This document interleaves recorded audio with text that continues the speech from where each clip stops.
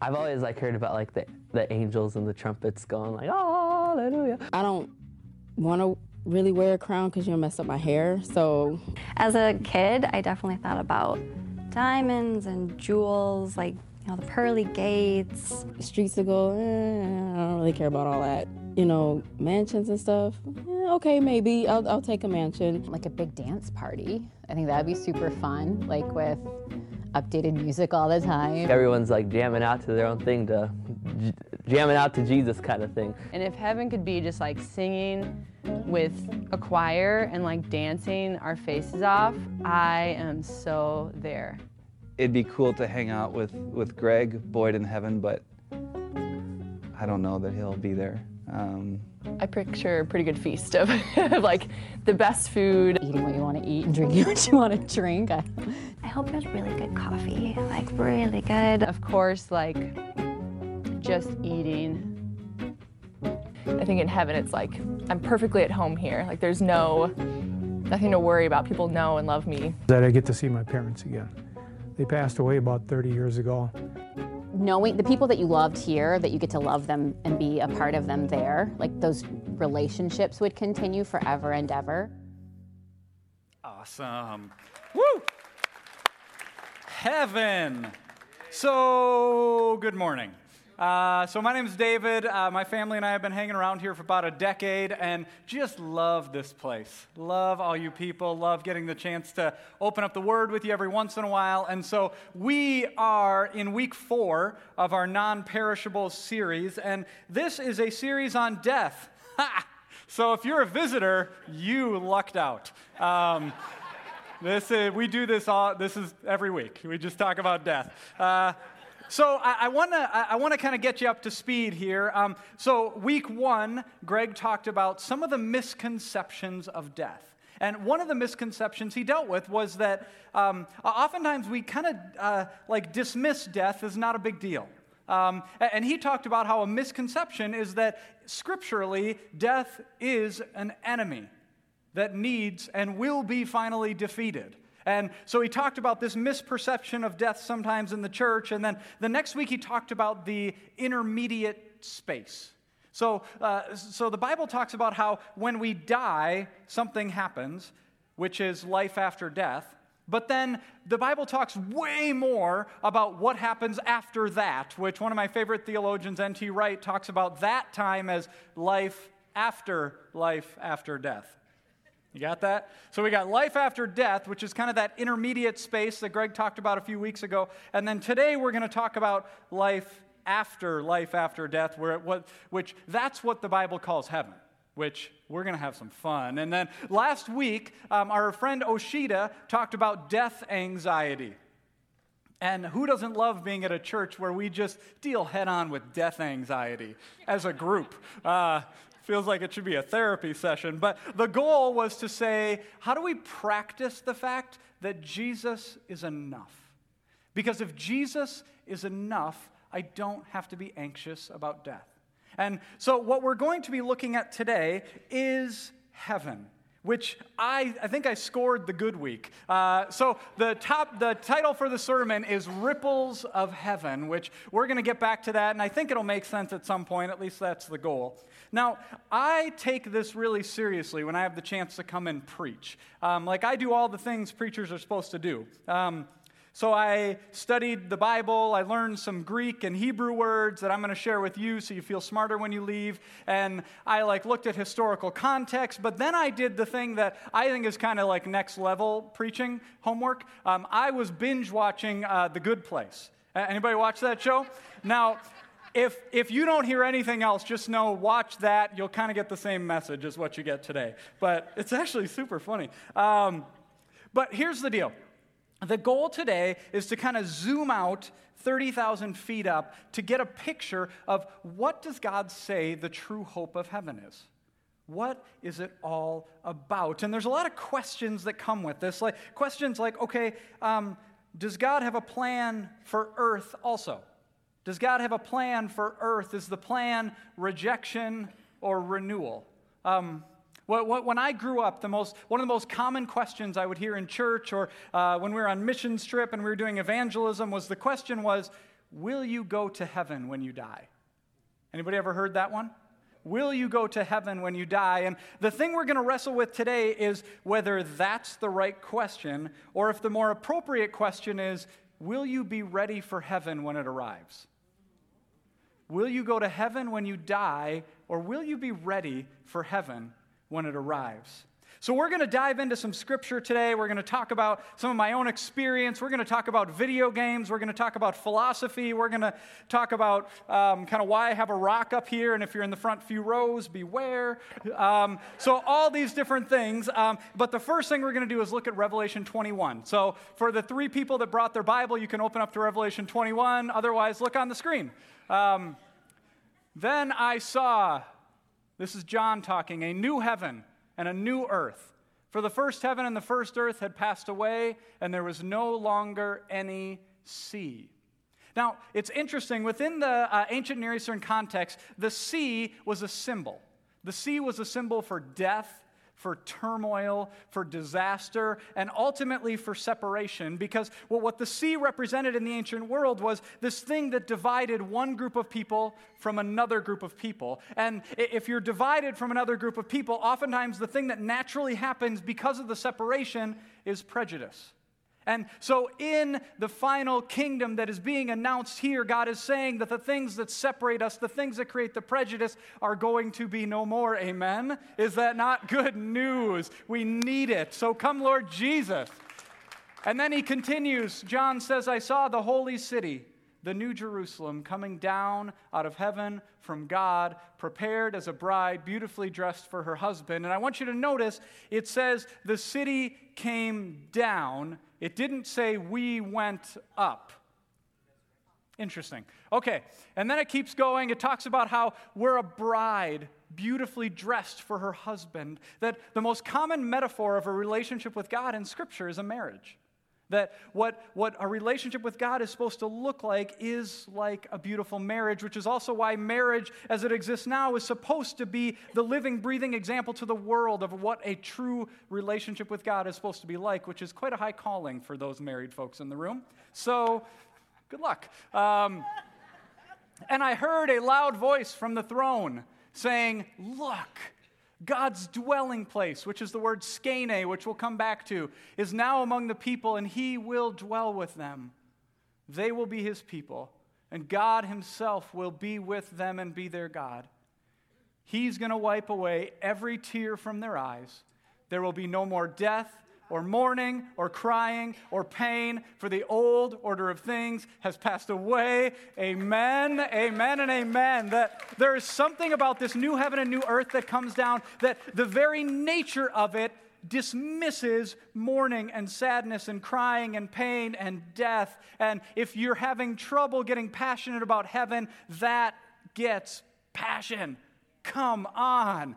And then he keeps going. He who was seated on the throne said, I am making everything new. And then he said, write this down, for these words are trustworthy and true. And then Jesus says to John, it is done. I'm the Alpha, I'm the Omega, the beginning and the end.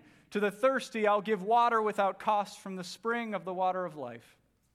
Those who are victorious will inherit all this. And I will be their God, and they will be my children finally. But the cowardly, the unbelieving, the vile, the murderers, the sexually immoral, those who practice magic arts, the idolaters and the liars, they will be consigned to the fiery lake of burning sulfur. This is the second death. Didn't hear any amens on that last part. So here, little caveat on that last verse. A few years ago, Greg did a sermon called Hell in a Nutshell. And if you are interested to get more information on what that last verse is about and what hell is about and some ideas around that, that is Greg's problem. So that was a couple years ago. Feel free to go back and listen to that, or he'll be here next week. You can just pepper him during his sermon. And the only thing I'll say is that he makes a case that there's a biblical reason to understand hell as something other than eternal conscious torment, which is, I think, what many of us have been grown up to think about it as. And so if you're interested in a way to think about that other than that, I'd encourage you to listen to that sermon. So Hell in a Nutshell. All right. Now, here's our problem, and we have a number of them, but the first one is the picture in Revelation is a very earthy perspective on heaven. Like, it's filled with all the things I would expect because it's heaven coming down. It's not us being evacuated. And so, because it's so earthy, there's this sense that, like, creation itself is going to be a part of what God ultimately is going to do. The challenge is, like a couple years ago, and I think this is pretty representative, Time Magazine did a survey, and they asked 2 questions. The first question was, do you believe in the resurrection? And of the group who said, yeah, I believe in the resurrection, over 2/3 of them said the resurrection is just spiritual. That the only thing we're looking forward to is kind of a spiritual evacuation project of resurrection. And so we have this challenge that, on the one hand, Revelation 21 seems to paint this picture of a very earthy heaven, a very earthy redemption that God is going to do, but there are a lot of different perspectives, and I have a hunch that if we went around this room, kind of like the video showed, there would be as many different opinions and perspectives as there are people in the room. Now, I was talking to my son this week, who's 8, about heaven, and I was saying, so Noah, do you think you'd want to go to heaven? He goes, mm-mm.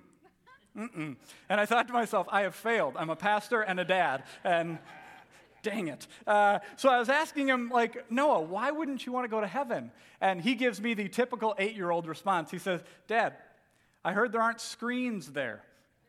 Which, if you have little kids, you know that is like the ultimate. So I think we worked through it and talked about how God created scientists who made a PlayStation, so maybe they'll bring it. But pray for us. All that to say, there's kind of this lack of specificity on what we mean when we say heaven.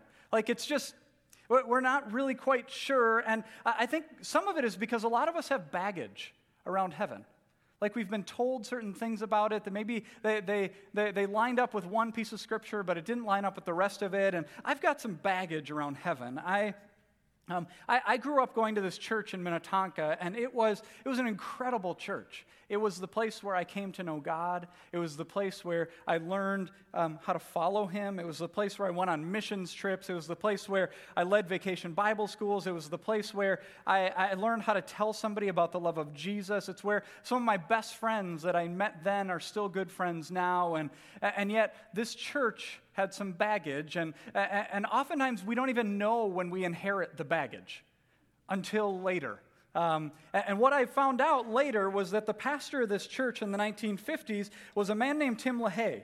And if you don't know Tim LaHaye, he was a pastor, a speaker, and an author. And the most well-known books he wrote were a series of 12 books called the Left Behind series. Anybody read the Left Behind series? Yes. Okay, so here's the thing. They sold 65 million copies. Gosh. And they were made into 2 movies. So if you're a Nicolas Cage fan, he was in the most recent one. It's terrible, but enjoy. But here's the thing. In my church library growing up, like there was like a whole section for Left Behind. Like, we had so many copies of all of them, and I devoured them. I ate them up. I read each one of them. Honestly, this is like, reading these books is what, like, made me an avid reader, which is bizarre to me, but it did. It got me fascinated with it. And the basic premise of these books is based on a theological position called the rapture. So it's this perspective that what God is going to do at the end of time is evacuate people. That He's going to evacuate from earth the people that are following Him and bring them somewhere else. And so the goal is, how do I make sure I get evacuated when the evacuation time comes? And honestly, it's frightening. Like, I remember reading it, and I felt like I got resaved every chapter, because I want to make sure I'm in when this whole thing goes down. And then I remember going to college, and in one of my first theology classes, one of the professors mentioned that the rapture is one of many positions. And I remember thinking, get behind me, Satan. That can't be true.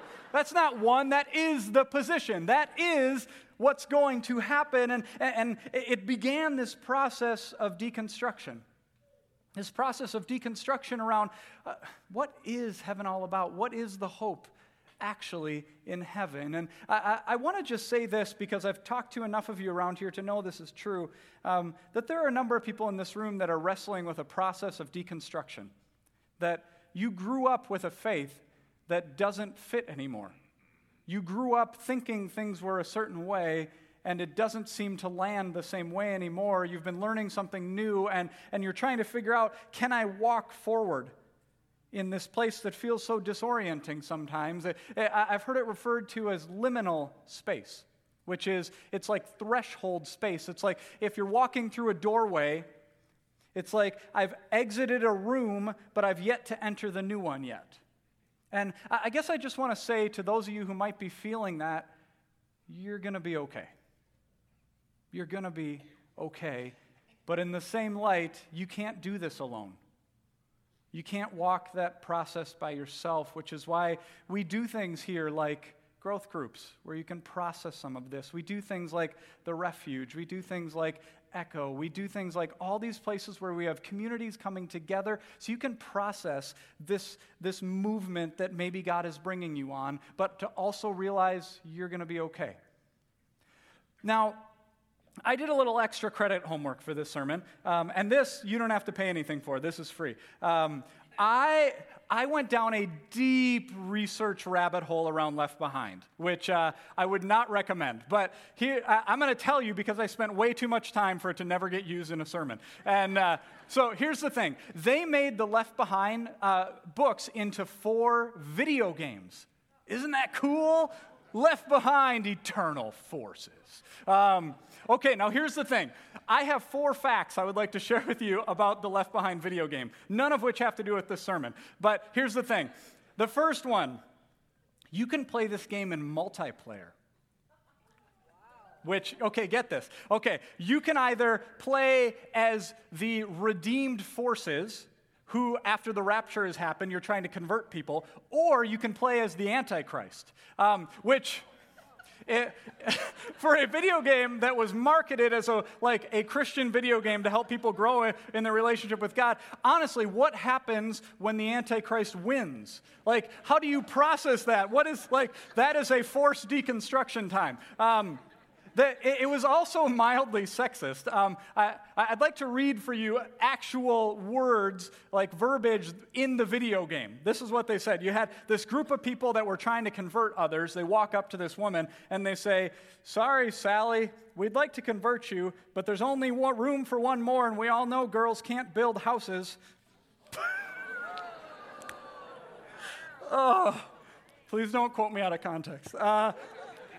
It was also a rather violent game that, in the name of the one who said, "Turn the other cheek and love your enemies," everybody had a machine gun, which I'm not sure where you find that in Revelation. But and then this is probably the most obvious part, is that the battleground for all the video games is the heathen city of New York. So for the Podritioners in New York, you know it's true. But here's the thing. So there were the good guys trying to convert people, but then there were the enemies. And the enemies were 3 different groups of people, which I just found fascinating. So it was either college-trained secularists. We all know you can't trust them. Foul-mouthed rock stars. And then the third group was devils. So somehow those are the triumvirate of evil. I honestly, it's fascinating. I digress. Okay, so here's the thing. It's kind of funny, but there's an inherent danger here.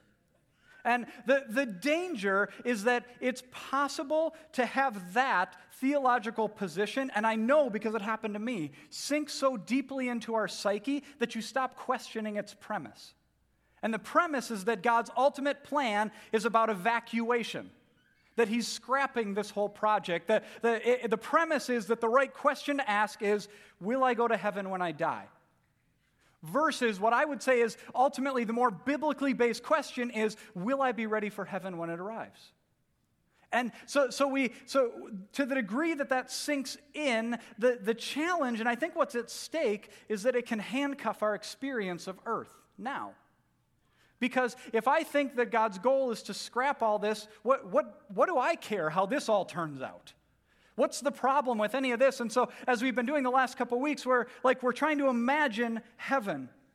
But if heaven is kind of this other earthly place and I'm just trying to get out of here to get there, then heaven, like to try and imagine it feels like the analogy I heard is it's like trying to play the piano while wearing oven mitts.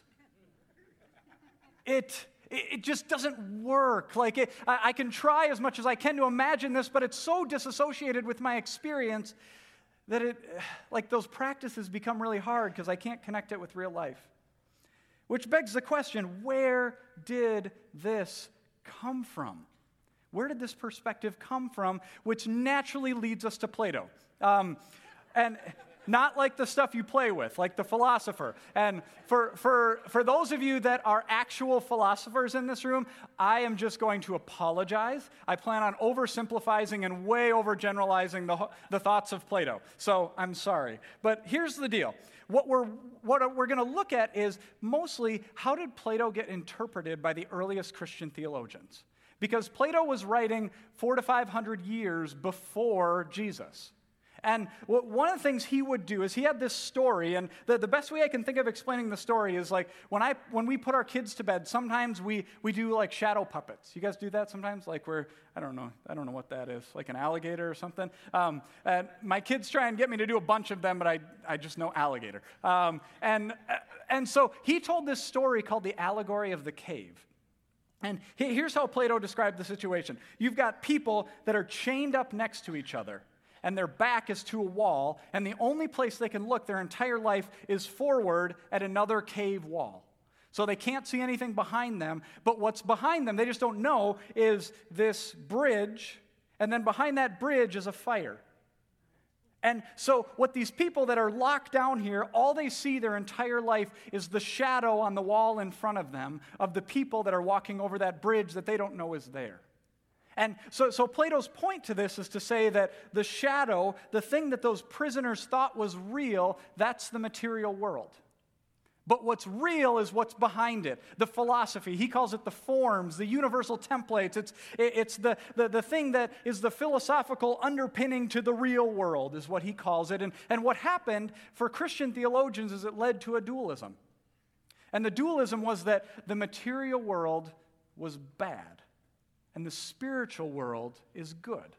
What this meant was for the earliest followers of Plato, they said things like this: the lowest level of reality is matter. The lowest level of reality is matter, and if the goal is to escape matter, then the goal is to get away from all of this. And look at this quote from Plato and tell me if this reminds you of anything. We ought to fly away from earth to heaven as quickly as we can. And to fly away is to become like God as far as this is possible. And to become like Him is to become holy, just, and wise.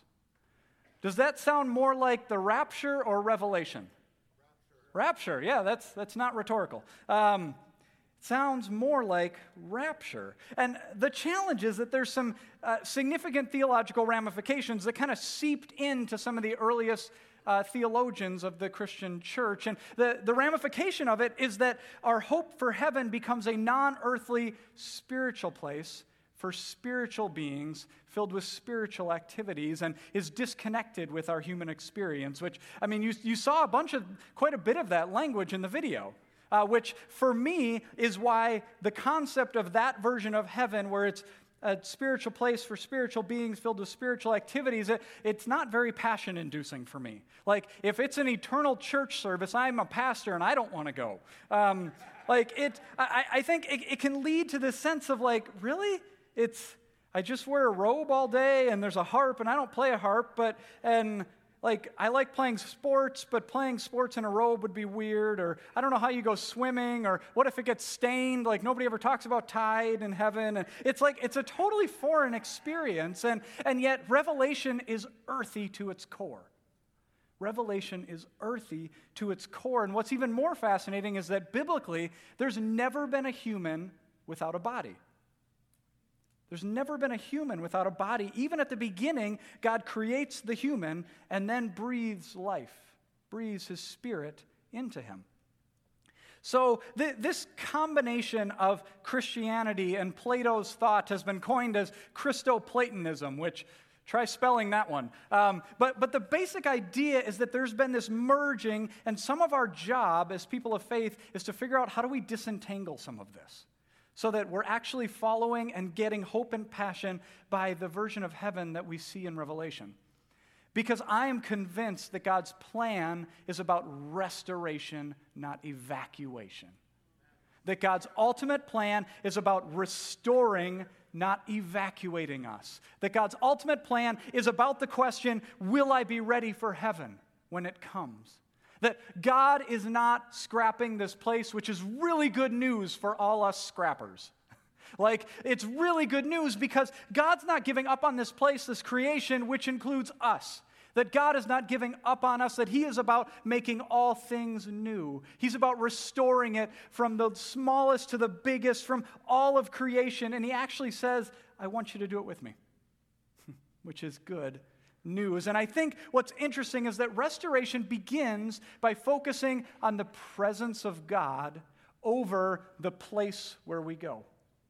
That thinking about heaven is much more about the presence of God than it is about a place. And so this is where we come back to Revelation 21. So let's look at it again.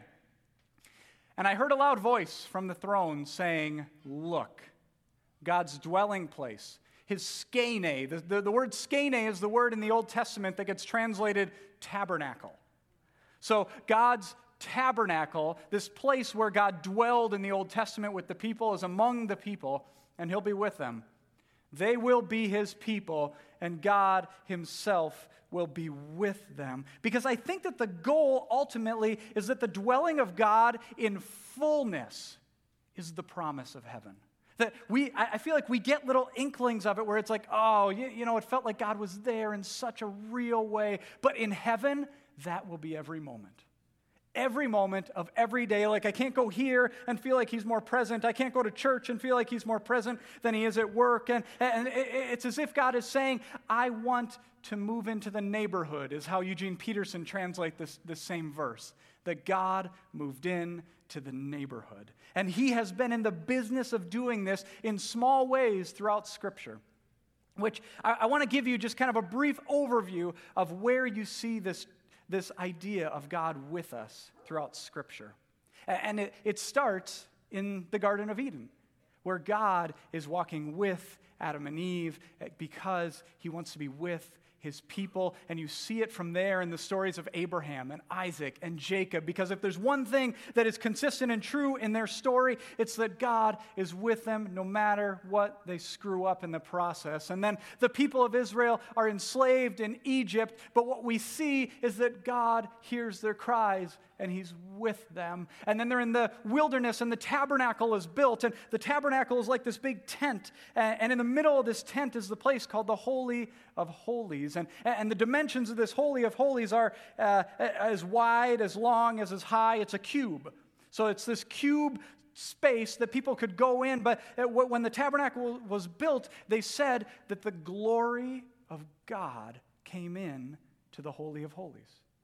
And the glory, this word glory in Hebrew is the word kavod, which is super fun. And the word kavod literally means heavy, weighty. That what happened in the Holy of Holies was that the weighty presence of God was dwelling with His people. And then they left the wilderness, they entered Jerusalem, they built a temple, and in the temple was also a Holy of Holies, where the kavod, the weighty presence of God, was there with His people, and God is with them. And then we get to the book of Isaiah, and in Isaiah we get the promise of the Messiah, and the Messiah is called Emmanuel, which means God with us. And so God continues this desire of, I want to be with you, I want to be with you, I want to be with you. And then the people go into exile. They leave the temple. They leave where the Holy of Holies is. They leave the skene. They think they leave the kavod. They think they leave the glory of God. But when the people are in exile, look at what Ezekiel says. My dwelling place will be with them. I will be their God. And they will be my people. That when we are in exile, we are not in exile from God. That when we are in exile, we are not in exile from God. And the last verse of Ezekiel is so beautiful. Look at the name of the city. And the name of the city from that time on will be The Lord is There, which is the precursor to the city coming down in Revelation 21, because the most true thing about that city is that the Lord is there. And then when we get to the New Testament and Jesus shows up, look at how John describes Jesus. The Word became flesh and made his skene among us. He tabernacled among us. He became this new Holy of Holies in our midst, where the kavod of God could live as a person walking around. And as he interacted with people, it was as if they were walking next to the Holy of Holies. And then in Revelation, where we were just looking at in chapter 21, there's no temple. There's no temple anywhere. But what's fascinating is that in verse 15 and 16 of Revelation 21, it gives us the dimensions of this city. And the dimensions are the same width and length and height. So what shape is it? It's a cube. That the city that came down from heaven is the new Holy of Holies, because everywhere where we walk is going to be soaked in the presence of God. Because the Holy of Holies is not just a place or a person, but it's a presence, and it's the presence that will be all-encompassing that we can't escape even if we wanted to, which is good news. And friends, that is the hope of heaven. The hope of heaven is that one day we will not be able to get away from the presence of God, because it will be all that is and all that will ever be. Amen? And while there is this future hope, I want to wrap up our time by talking about some ramifications for what that means now. And whenever a preacher says wrap up, just know that's a 15-ish minutes. And if you're in the front row, The Rock is coming. So just be alert. Now, here's the deal. There is a final hope, but there is a hope now. That God says through Jesus that the kingdom of God is now. That my kingdom has come, and I long for it to come on earth as it is in heaven, and he wants to use his image bearers to be a part of that. Look at how Paul describes this in 1 Corinthians. Therefore, my dear brothers and sisters, stand firm. Let nothing move you. Always give yourselves fully to the work of the Lord, because you know that your labor in the Lord is not in vain. That God has a plan for how he is going to use your work to be a part of his kingdom. That it's as if when Jesus was resurrected, it was the opening bell of the renewing of creation. And God is saying that my plan is that starting with Jesus, I'm going to begin renewing creation, and it starts by renewing you so that you can partner with me in renewing the rest of the world. That God has a plan for his people, and our job is to learn what that plan is and submit to it and walk in it, because Jesus has a plan for your life. And it's not just something to make you feel good. It's a plan to restore everything. That God wants to make all things new. And the caveat is, at the same time, we can't bring the kingdom. That there's oftentimes been some misperceptions of, well, because God says, I want to partner with you, that we think that by our own will and our own work, I can make this happen. And if there's one thing clear from Revelation 21, it's that there will be a cataclysmic and cosmic event when God ultimately makes everything right. And he will purge everything inconsistent with his love, his joy, his peace, his goodness, and everything will be summed up with the love of Jesus. And that is the day we hope for, when every square inch is defined by the love of God. Amen. And yet, God has a plan for us, and he has work for us to do. Look at how Peter describes this in 2 Peter. You ought to live holy and godly lives as you look forward to the day of God and speed its coming. And speed its coming. If this is all God and we're just waiting for it to happen, how is it that living holy and godly lives can somehow speed up this coming? And this is where we get into some mystery, my friends, because what God is asking us to do is to walk in obedience as we imitate Jesus and to believe that through that, God is going to bring his kavod, his weighty presence in places where it has not been. And I think that as we do the work of the Lord and as we live holy and godly lives, that somehow our life and our labor for the kingdom of heaven is like a rock that gets thrown in the water.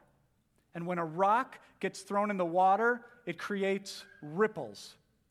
And what's amazing is that those ripples start expanding farther and farther and farther away until eventually they're imperceptible. I can't see them. I can't distinguish them from the rest of the water. But the truth that believers of Jesus need to believe is that he's going to do something with that. That even though it looks like the energy from the rock going in the water is gone, that ultimately God is going to use that, and our labor is not in vain. Look at how Mother Teresa describes this. She says that I alone cannot change the world, but I can cast a stone across the water to create many ripples. So my question today is, what is the stone that you need to throw in the water to participate in the flow of what God is wanting to do? What is the stone that you need to throw in the water to participate in the flow that was inaugurated when Jesus rose again? And I wonder if for some of us, the stone that we need to throw in the water is to choose to forgive when we'd rather not. I wonder if for some of us, the stone we need to throw in the water is to choose to extravagantly love our enemy.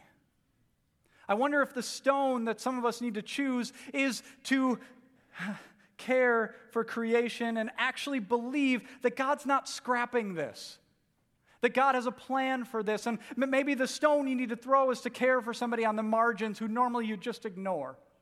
And maybe the stone you need to throw is to be generous with what you have. Maybe the stone you need to throw is, even though you'd rather not do it, you're going to choose to be patient with your kids. Maybe the stone that some of us need to throw is, rather than just feeling shame and guilt over that sin we've struggled with for years, maybe the stone we need to throw is to say, God, I did it today. I made it through today. And to actually throw the stone of congratulating yourself for small victories and saying, God, I made it. I didn't think I would. And we throw the stones, and through that we believe that our labor is not in vain. And it actually grows. It's exponential, and it's exponential in a mysterious way, because if I throw one stone, it can make some ripples. But if 10 of us throw a stone, and 100 of us throw a stone, if 1,000 of us throw a stone, if 1,000,000 of us throw a stone, can you imagine the tidal wave of the love of God that will break down walls that need to be broken down? Because God is not wasting this. He's not wasting the work that you're doing. And I think that as we start to have an awareness of the fact that throwing a stone in the water can actually move something in the kingdom of God, we can radically hope for a day that will one day come when all of this will be renewed, when we can believe that there will come a day when mental illness will be gone. That we will have new bodies and body shame will be gone. That racism will one day be gone. That sexism will gone. That nationalism will be gone. That tribalism will one day be no more. And I wonder if we can start to believe that as we throw our rocks in, that somehow God will swallow up and utterly redefine everything in the kavod of God someday. And so, we say, come Lord Jesus, come, but we also throw our stone in the water. We throw our stone in the water, whatever God is calling you to throw in the water. Because God says your labor is not in vain, and that in some mysterious way, it actually speeds up the coming of God. You guys thought I was going to throw this, didn't you? So Woodland Hills, my friends, God has important work for us to do. And at the same time, God has the most beautiful hope for heaven we could ever imagine. And it's not about evacuation, it's about restoration, and He's got a plan for you to be a part of it. So, would you stand with me? And as you stand, I'm going to invite our prayer teams to come forward. If there's anything you could use prayer for, we believe that one of the stones we can throw is to pray for our brothers and sisters. And so there'll be prayer ministers at the back there. You can come and talk to them. We'd love to be praying with you. If you've never been introduced to this Jesus who says, I am making all things new, He would love to make all things new for you. And these folks would love to pray with you about that. So as we close, I'm going to invite you to just stretch out your hands and receive this benediction. And now, may the God who says, I am making all things new, breathe life and hope and freedom and joy into the parched places of your soul. And may the God who says your labor is not in vain encourage you and give you commitment to throw the stone He's given you to throw and to watch the tidal wave grow. And may the God of peace be with you as you go. In the name of Jesus, amen. Have a great one.